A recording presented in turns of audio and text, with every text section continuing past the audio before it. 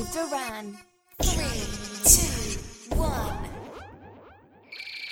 Health, wealth, and everything else. In December, I actually walked out my job.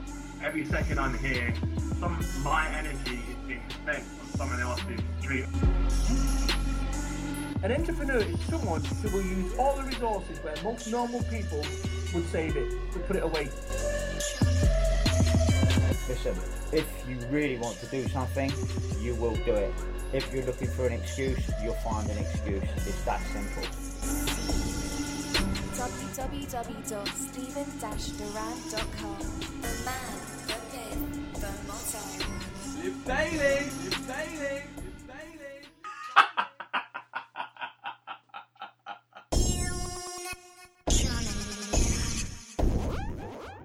I'm your host, Stephen Doran, and today I am with Rafael Russo. Is that how I say your surname? Russo? That's great, yeah. Oh, cool. Or as I prefer to call him, Raf.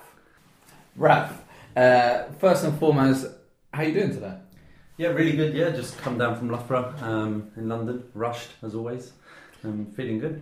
Came down from Loughborough, came back from Loughborough, because originally you're from London, right? South East London, Italy 10 years before that, and then moved to university in Loughborough. Stayed there for 10 years, and now not sure what the next 10 years holds in terms of location.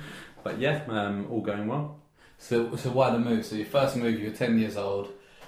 You moved from Italy to Lewisham, right? Standard sort of immigration sort of move from Italy, from my parents wanting work, moved to South East London. South East London was one of the first sort of stops that most countries, most sort of foreign people from Italy would stop off to.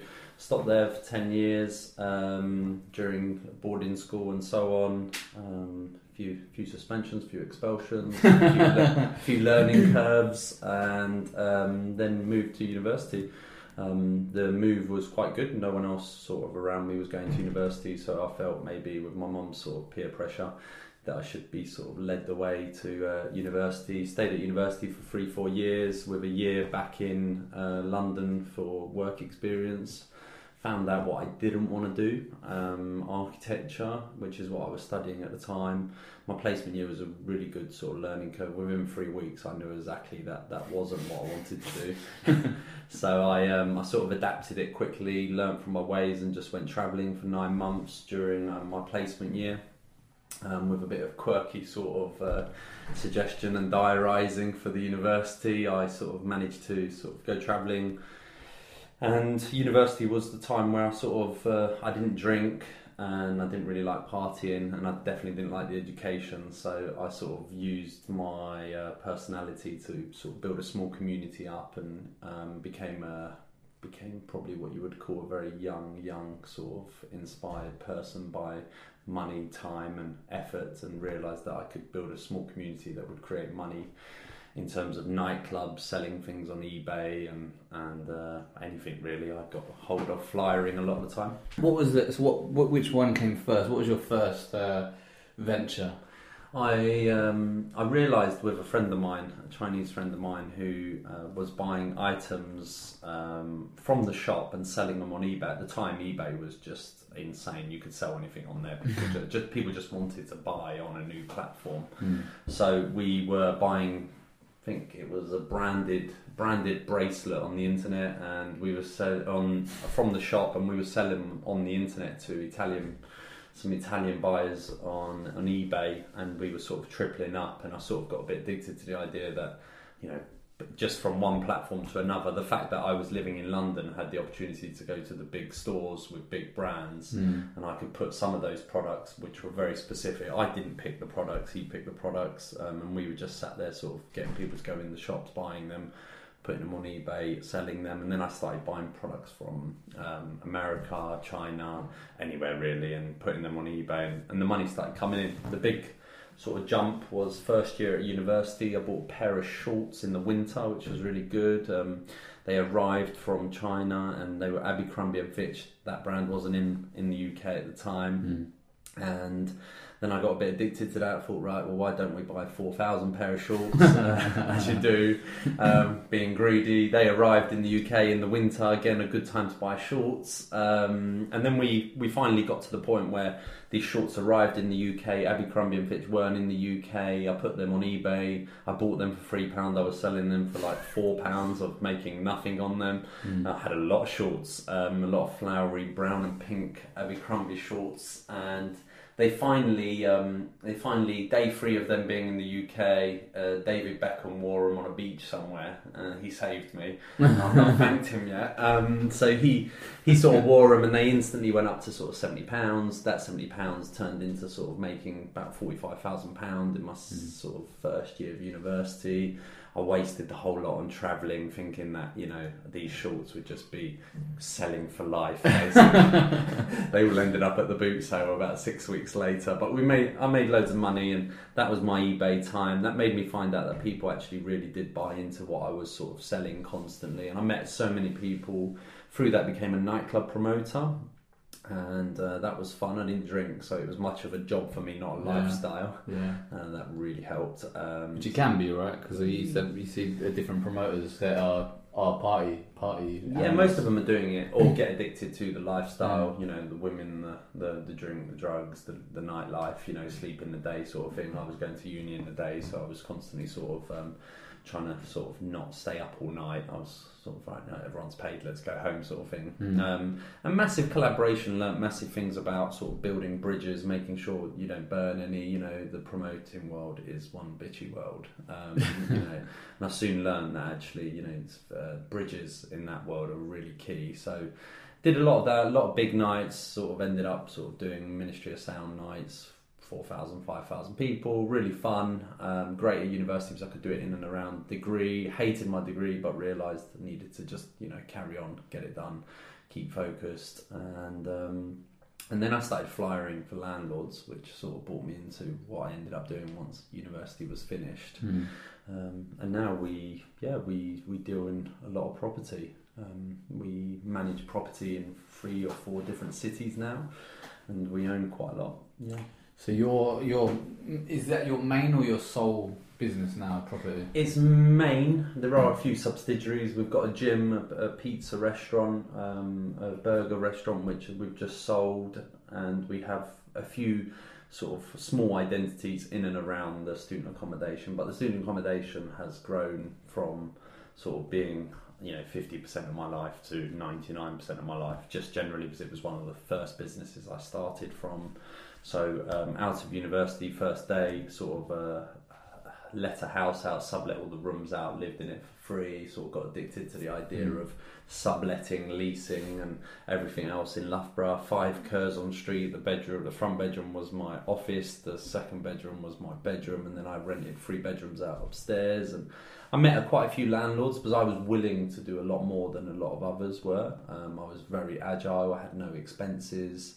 You know, I kept relationships, so at times where there was profit to be made, I would decide that potentially the bridge was more important than the profit, and you'd have to make sacrifices. That taught me a lot of stuff, and that came from my eBay days, where if you have 100% feedback on eBay, people bought from you. You know, and I learned that quickly because when I sort of felt like I could, you know, maybe treat a customer slightly unfairly or sort of ruthlessly, or you know, make those decisions where you're sat there going, morally, I have sent those shorts out. Yes, I forgot to insure them.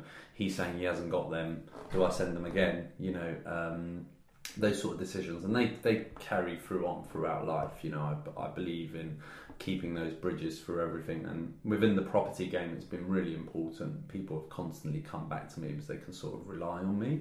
And sometimes it's really tough to decide that fine line between do I give on this occasion or do I take? And you know, it's really tough. But property is the main game now. We own about I own about 170 properties myself. Obviously, you know, leveraged from bank. It's about £25 million worth in 3 cities: Lincoln, Hull, and Loughborough. And I own a few properties, probably about 35 or 40 with a business partner of mine, and then a few little relationships that sort of go on in the mist, sort of with my staff and stuff, that we own 1 or 2 together.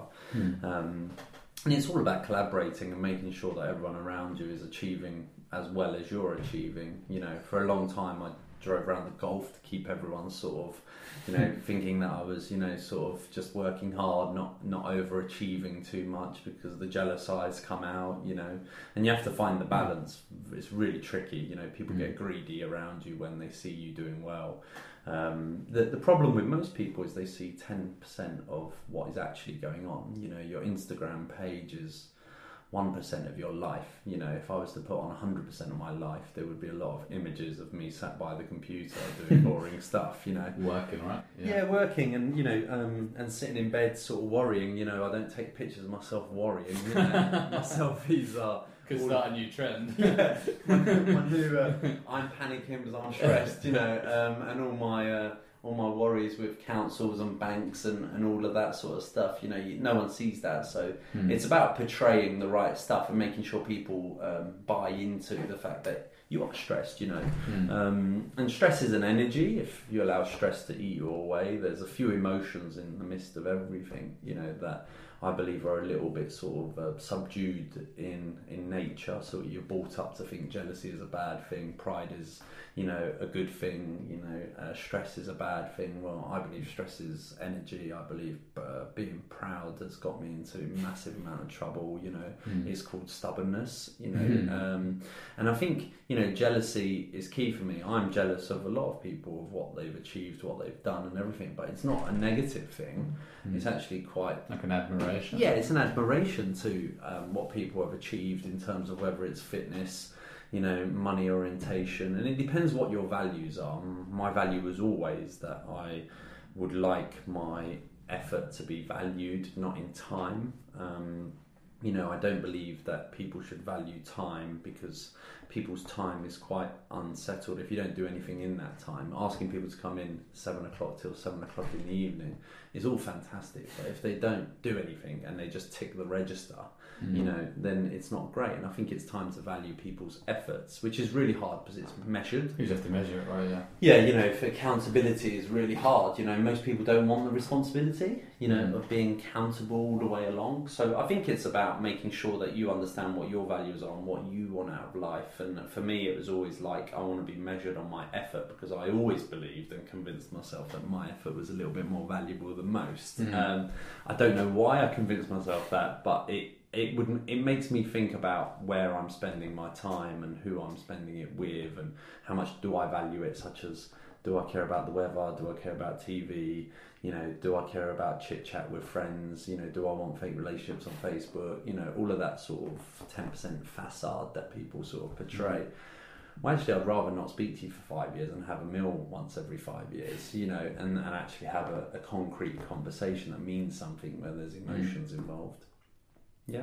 It makes perfect sense. How important is it? The people that you do have around, and are the people that you have around generally related to what you're doing, your end goal, like whether it's business and that kind of thing? Yeah, I think family and family is not a forced thing. I think it needs to be natural. Like some of my brothers and I, we get on as a family, but we're not actually the same people. You know, we have so many of the same characteristics, maybe perceived things so similarly towards us growing up. But it's quite peculiar. The person next to you has a different perception of the way something happened, you know, and I think everyone around you needs to have goals which are aligned. If they don't, then actually that relationship won't last. And you need to decide whether that relationship needs to last or not. Like, I have builders who I know I may use now, but I may not use in 5 years, so it's not that key that they have the same goals as me. So I don't mind if they're interested in only money, because I can use them to do my building work that I need for my goals, and they get their goal at the same time. So goals are aligned, but they're not the same. Yeah. And that's okay. Other times, such as like people around you, like your girlfriend, your wife, or, you know, your managers or your concrete staff, it's key that they're achieving their goals at the same time you're achieving yours, because unfortunately, if people don't achieve their goals, whether it's you know, they want to buy a house, or they want to get married, or they want to achieve something set, if you don't help them achieve that, they don't link that goal to you. So not only do I help them achieve those goals, but I make sure they know it's from me. You know, I make sure that they are defined, their goals are they've got perspective. And I also make sure that they learn their own mistakes.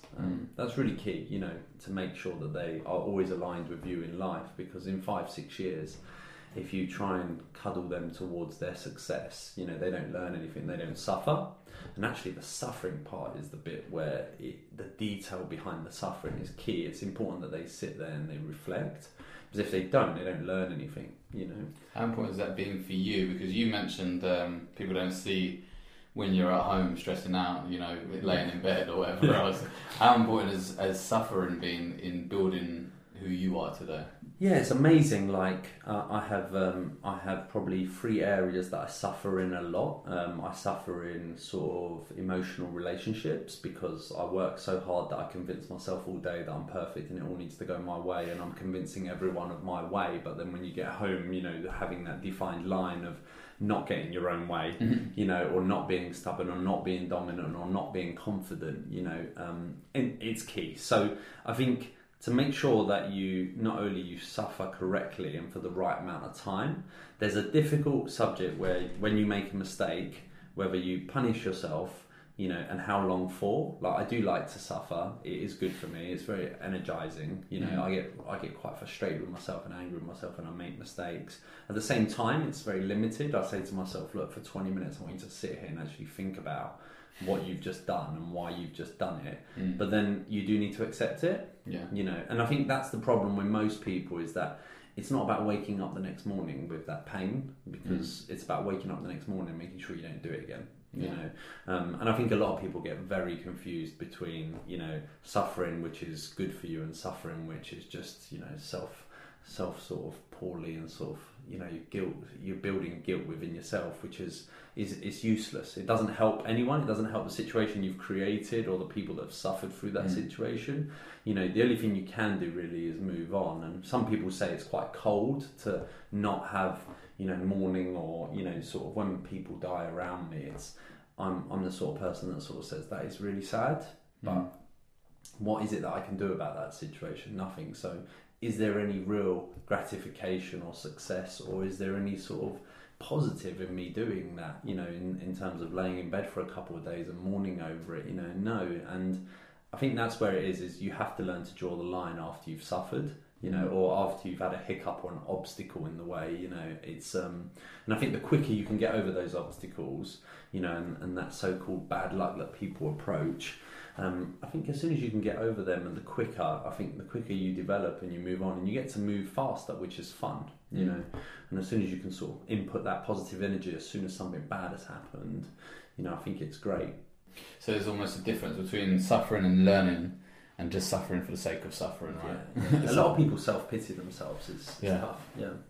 And I mean, is there a way out of that? Is there a strategy that you'd use to get away from that? Yeah, I think people have different things. You know, I mean, I know that I used to just sort of put running trainers on and go out for an hour and turn something positive out of it. I know I hate wasting time, so for me it's a matter of, you know, looking at the clock and just going, for 10 minutes I'm going to think about this, and then I'm not thinking about it again. You know, and some people at work would say, Raf, you know what happened yesterday? Detrimental to this company. I'm like, well, it was detrimental within my lot, you know, within those 20 minutes, you know, but actually it's not detrimental anymore unless you make it detrimental, you know. And there's a lot of fake sort of drama out there, and I don't believe in fake drama. I don't believe in dramatising anything for longer than it needs to be dramatised. So almost in the sense that there'd be a problem and people will jump on it and enjoy having the problem. Is that a lot of people do, and because there's not a lot of, you know, there's not a lot of drama is quite energising. So people, it's quite confusing for people's emotional sort of balance to sort of decide, is this drama positive because it's fun and energetic, or you're in love, or, you know, there's something really positive going on, so that's dramatic, you know. But you've got to find the balance where when you do have something really energetic and it really increases, like that, you bring yourself back to balance all the time. It's like receiving a new car, you know. It's amazing, not that amazing, you know. So you end up sort of, the journey to get in the car is a lot better than actually achieving the car. Once you're in the car, 3 days later, you're like, oh, I'd like another car, or it's not that great, or, you know. So it's about finding the balance. Which is life, isn't it? I suppose we set goals, and it is generally I say always, but 99% of the time it's the journey really, rather than the goal itself, isn't it? Yeah. Especially with things such as cars. So what are your goals moving forward? Where are you heading to next? Yeah, so personally, just a bit more time for myself. I think I would like to achieve the goal of what I would aspire to call freedom. A lot of people sort of use words to sort of explain what they're trying to achieve. My goal is to be able to carry on doing what I want to do every day. You know, if I wake up tomorrow morning, I want to be able to do something. I'd like to achieve that sort of a freedom of time. I don't want to stop working. I love it. I'm addicted to it. I'm completely obsessed. It's the most fun thing in my entire life. I don't ever want to stop working. I'm never going to convince anyone I'm going to retire.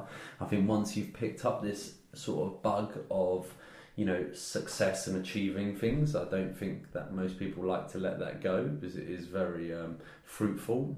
So I personally think the next 10 years of my life is probably finding a really comfortable zone where I can have a certain amount of money to live a certain amount of my time in sort of a very freelance sort of space.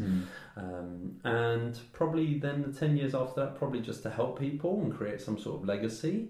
I have quite a lot of work still to do. I've not sort of achieved anywhere near what I would like to achieve in terms of success or size or, you know, or sort of achievements. The money side of things all sort of dies down after you've made your first sort of couple of 100,000. You sort of, it's all the same, you know, 1 watch, 2 watch, 3, you know, 3 houses, 4 houses. It's all pretty similar stuff after the first sort of couple of hurdles. Well, you're only going to wear 1 watch and live in 1 house, right? Yeah, that's correct. Yeah, yeah. Unless you want to look silly. But you know, from my perspective, it's about freedom. So I'd like to create freedom, and then I'd like to help others, and possibly just pass on some of the education, some of my learnings, but possibly in a different way. So I like out of the box kids. I believe, you know, I had dyslexia, and I think it actually really helped me. I didn't listen to anything anyone ever said to me. I still don't, you know, and I think that really helps me. You know, I don't understand most things that are academic. Whether I've told myself I don't understand them or I just don't. Yeah. You know, I don't have the concentration scan, so it's good because I've never really sat on the same thing all the time. Yeah. So, you know, the ADHD-ness of it all was actually overachieved for me, and I don't like people that sort of say, oh, you've got dyslexia, or you've got 1 arm, or you know, you've got this, or your parents, or what chance did you have, you know.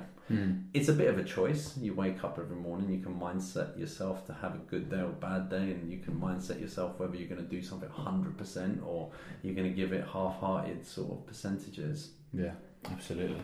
And it's all thrown around a lot, and I think there's been a lot, if you look at people with dyslexia, or, for example, to use your example, they tend to find another way of solving a problem, which is actually a really important life skill, isn't it? To be able to approach something and find different ways to deal with something other than the obvious way, which makes me think, I'm not sure why, but you're a very creative person, which we've not really touched on. Like your branding, especially, how important is that for you? I mean, I think of you got a gym which is called Jim, J-I-M. A pizza place called Pizza. Yeah. You've got Locate Me with an A, and it's actually the branding within this place. Obviously, it's hard to explain over audio, but it is immense. Whether it's Lego men painted on the wall, or you know, you've got extra large human-sized Nutella pots knocking about, and all kinds of crazy things that go on. Where does that stem from? I think it's from a background of sort of probably an Italian father and living in an Italian environment. The Italians are all about experiences and memories, and also so is social media. So I think when those two things sort of hit me at it was very current for me at the age of 19, 20, eBay, the platform, you know, at the age 21, 20, Facebook.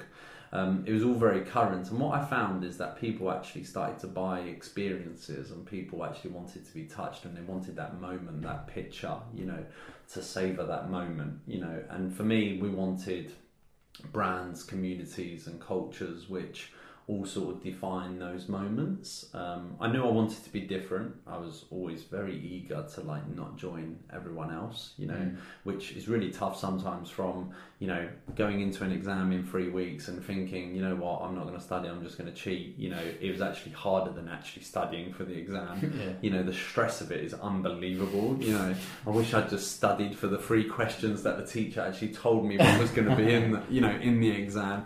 But you don't. So I think it's about making sure that you're different, making sure that you know who your customers are, and actually putting yourself in their place. You know, what would my customer see as they approached my restaurant, my gym, or my student accommodation? You know, what is it that I want to portray? And it's making sure that it's portrayed throughout every single phase. You know, from going to the toilet to you know, sitting in one of my restaurants and having a pizza, or you know, to the point of when the phone is answered, or when people say hello and goodbye. And none of the 3 or 4 companies are sort of perfect at it, but I think we add enough value for people to be able to say we really buy into what the owner's trying to create here. You know, and I want people to buy into my environment, because I think brands can't be sort of replicated. I believe products can, but I believe brands are a lot more difficult, and I think it's proven, you know, for everyone. I don't need to, you know, teach people how to suck eggs, but in reality right now products are just, you know, nothing really. It's all about the brand, it's all about what it feels like, the lifestyle, the experience, the moment, you know, and all of them. And I think I'm constantly adding loads of value to what my customers are buying, and I'm never offering like discount. You know, none of our marketing is done on discounted stuff. I believe Tesco's destroyed the discount market, you know, and they played the game at what they could: high traffic, low profit, but high turnover. You know, we're sort of trying to do the complete opposite. So we're trying to sell the fact that actually you buy student accommodation and you achieve, you know, free gym passes, or you achieve free taxis in the town. You know, so it's about adding loads of value to those brands. And I think creativity is fun for me. I'm, you know, coming from, like I said, ADHD, dyslexia, and also never being able to like sit down for longer than half an hour.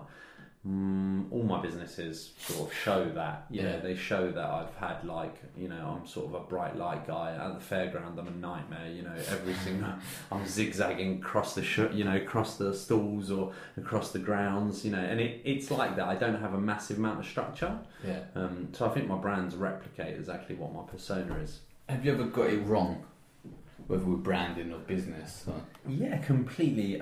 Sometimes wrong is quite tricky. I think I've made loads of mistakes, more mistakes than successes. I've ignored them completely. I believe that it was a time thing or my passion. I believe the 3 businesses that are currently active and very successful are based on the fact that I deserve it. I believe I put myself into those businesses, I lived and breathed them, and I believe I deserve to make money from them. And I think there's a big difference between when you look at something and you're quite self-analytical, that you say, do I deserve to make money from this business? And there have been businesses that I have started up half-heartedly. There are businesses that I didn't do my research in. There are businesses that I went into with business partners which were negative for me. I didn't think them through, or I'd never put enough effort in. And honestly, I believe my business will only go wrong if I stop putting effort in. And you get what you deserve. Like my businesses have. The businesses that are sort of, I wouldn't say failed, but just I didn't donate any time to them, so they didn't deserve to work as successfully as the others. I believe if I'd have put my time and effort into them, they were just as good ideas as the others. But it just depends what timing you put into them, what effort you put into them, and a few balances of things like decisions, staff, timing, you know. But none of it's bad luck. They deserve to fail, you know, and I deserve to lose money in some of them because I didn't put the effort in. Yeah, fair. And how important is staffing and having the right people, and how hard is it to get the right people? How easy is it? Yeah, I think working by yourself is amazing, completely dependent, accountable. You know, you put 20 hours in, you get 20 hours out. You know, your first couple of staff, you'll end up employing everyone around you, people you know, because you trust them, and trust is key at the first start of a company. What you will find actually is you can trust people that you don't know a lot better. And I also think past 5 or 6 staff, where you can afford to have, one person that isn't great or isn't pulling their weight that day. I think you end up riding it between 1 and 5 is torturous. You're filling the void. I believed between 1 and 5, if one of my staff didn't come, I would have to do their work. And actually it's really tough because everyone does what they do. At the beginning it's all quirky and customized, and it's all about you, and you made it about you. You're the middle, and you want everyone to be dependent on you. You want your phone to be ringing.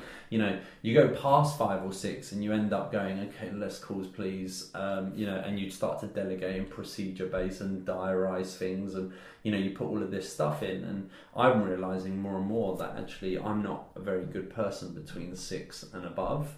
I'm probably a lot better at sort of having 4 or 5 people really believe in me and persuade them to commit, because when I'm at the office till 10 o'clock at night, they feel guilty when they leave and so on like that. But actually what I really want now is loads of people that come in at 8:30 till 5 and just do a good honest day's worth of work, because it's a lot easier to attract 1,000 sheep than it is to try attract 3 great lions, And the reality of it is, I think it's really tough between 1 and 5. I think it gets really fun when it's like 30 or 40, because things go wrong, people quit, and it doesn't really matter. People can jump in, and it's not all about you. And what I'm realising more and more now that the companies are starting to become slightly larger is that when I don't go in, it's not as important. When I'm not putting 20 hours in, it's irrelevant, because if my staff are doing all the wrong stuff, 3 of my staff doing 8 hours a day could be worth me not working at all. So actually it becomes more important that I shape them,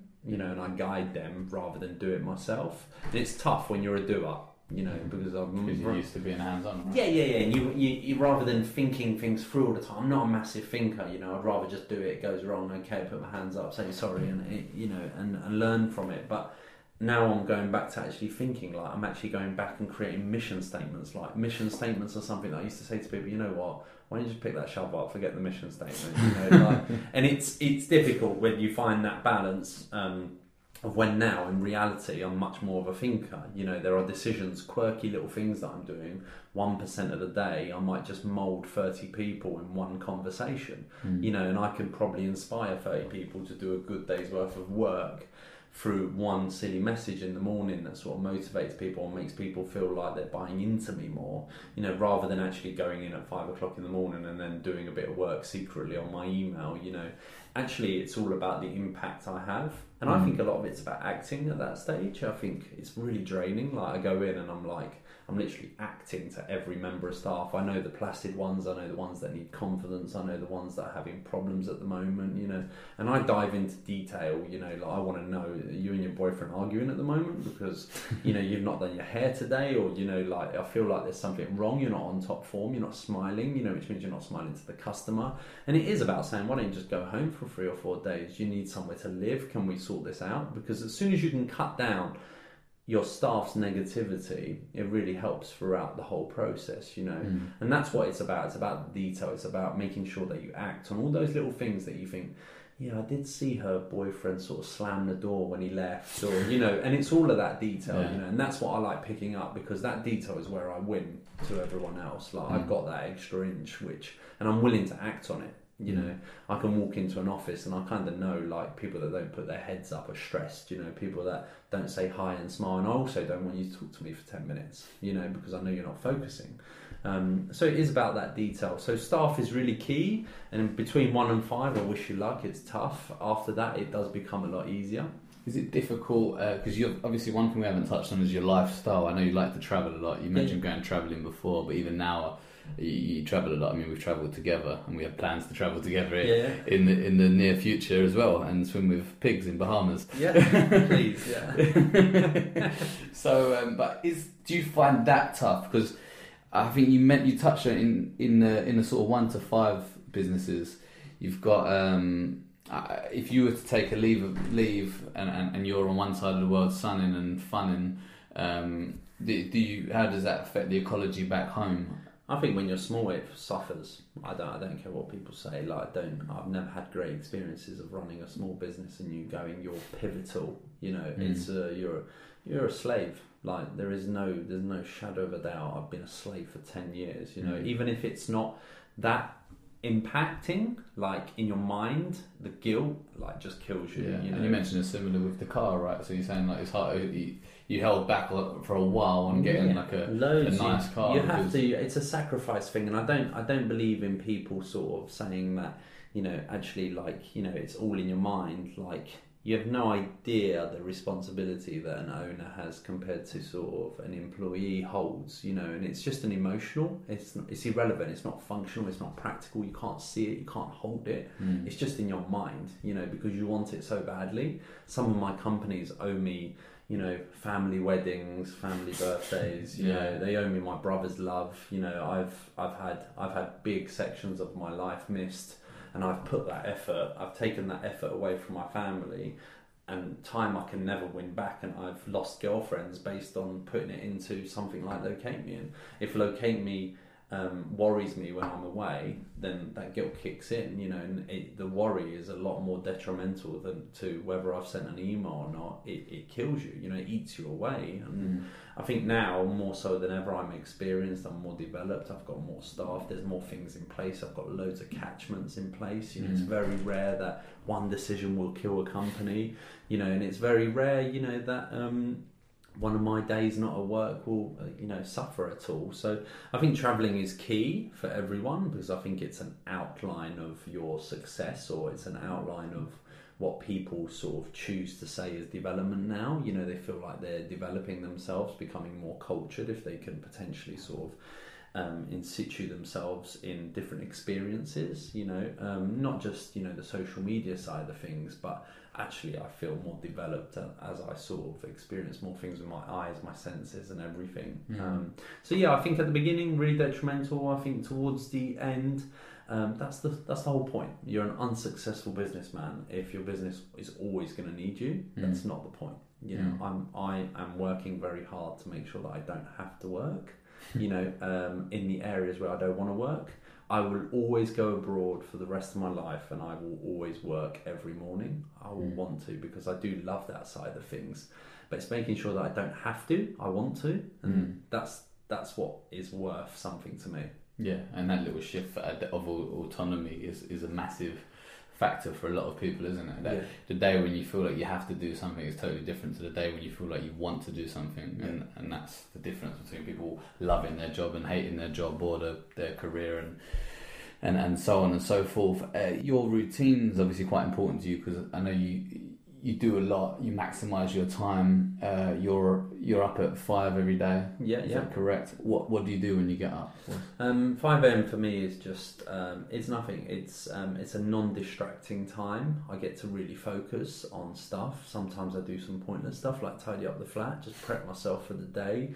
Sometimes I do amazing stuff like go for runs and spend some time on myself. You know, sometimes I read books. Sometimes I go to work and get ahead of people. I love the feeling of beating everyone to work. The effort, right? Yeah, it's all about the effort, and you know, I love driving past my competitors when their offices are shut and mine's open. It's just a feeling that, I don't know, it's just amazing. It's as good as Nutella, you know. And you know, it's key to me that I use that time as a different time to everyone else. You know, I spend a lot of time alone. Most entrepreneurs do. Most sort of hardworking people do, and that time alone is really key for the bigger picture. You know, I'm all about the bigger picture. I either like the detail or the bigger picture. In the middle, I'm not that interested. That's all very boring stuff towards someone like me. Do you find as an entrepreneur, spending a lot of time alone, does it ever get lonely as an entrepreneur? It does, but I think I have in my mind, I've got a picture, and sometimes if I'm doing the boring bits like colouring in and not the outline, you know, it's not a problem, because I've always managed to say to myself, this effort will be rewarded. It may not be short term, but it will be long term, and that picture will come. So a bit of delayed gratification. Yeah, right? And you know what? The difference between me and most people, and you know, most people that have some sort of success, and success is varied in so many ways, but the difference is I could draw that picture for 10 years and not have any outline. You know, I could plant a tree, and if the fruit doesn't come out for 10 years, I wouldn't chop the tree down. I wouldn't give up. You know, the idea is that I always believe in, you put enough effort in, it will come at one point. And most people, end up giving up at line 1, you know, phase 1, step 1, you know, oh God, and she said no on the phone, so we can't do that, you know, it's like, you know, it's like a lot of people sort of say, oh no, you can't go to France, you know, tomorrow morning because of the trains aren't running. You know, it's like me, I'd probably do everything to get to France on that day, or I'd do everything to achieve that thing that I've sort of set my mind on. And it is about, you know, when someone says they can't do something or they say no, you know, it's about working out, is that a habit?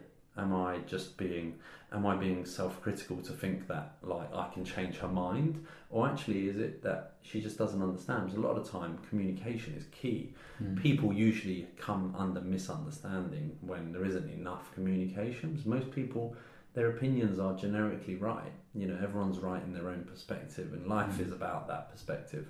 That's really, really, really enlightening. So I'm wondering, if you were... I'm assuming there's going to be young entrepreneurs listening to this now, starting out at the beginning of their journey. So what's some advice maybe you'd pass on to them? Yeah, I think don't listen to no one. I think, you know, do what you feel and make sure you do what you want. Don't listen to your parents. They haven't achieved what you want to achieve. Otherwise you'd have different achievement goals. I think resistance, persistence, willingness. You've got to be willing to do more than other people. If it was easy, everyone would be doing it. You know, owning a Ferrari is not easy. It's hard work. The tyres are expensive. It's expensive to drive. It's expensive to ride. It's expensive to park. It's annoying. You know, all of those things, all of those, like in the trail of things, you have to make sure that you're willing to do more than anyone else you know. You know, and that's whether that's, you know, running faster, driving faster, you know, working harder, getting up earlier, getting up when you're tired. You know, there isn't things, and there's things that you've been told that are in place to stop you achieving certain things. Sometimes they stopped other people achieving those things. It doesn't mean it's going to stop you. So it's about making sure that you keep focused, always on bigger goals. You know, never think that bigger picture won't come. It will come. It may not come in the shape or form you have in your mind. But let's be honest, in reality, we need to achieve what we want in our minds, and to be able to do that, it's the question of how far are you willing to go to get there. So very much what I'm hearing is think for yourself, listen to yourself. I mean, it's your life, right? You live it on your terms, and effort level. I mean, work hard. I don't know where the sayings come from, but I use it a lot. Is always be the hardest worker that you know. Yeah, which is pretty much resonating in what you're saying. Do you know anyone who works harder than you? No. There you go. There you go, guys. Thank you very much. And if you want to find Raf, where can we find you? You can probably find me at the Locate Me office in London.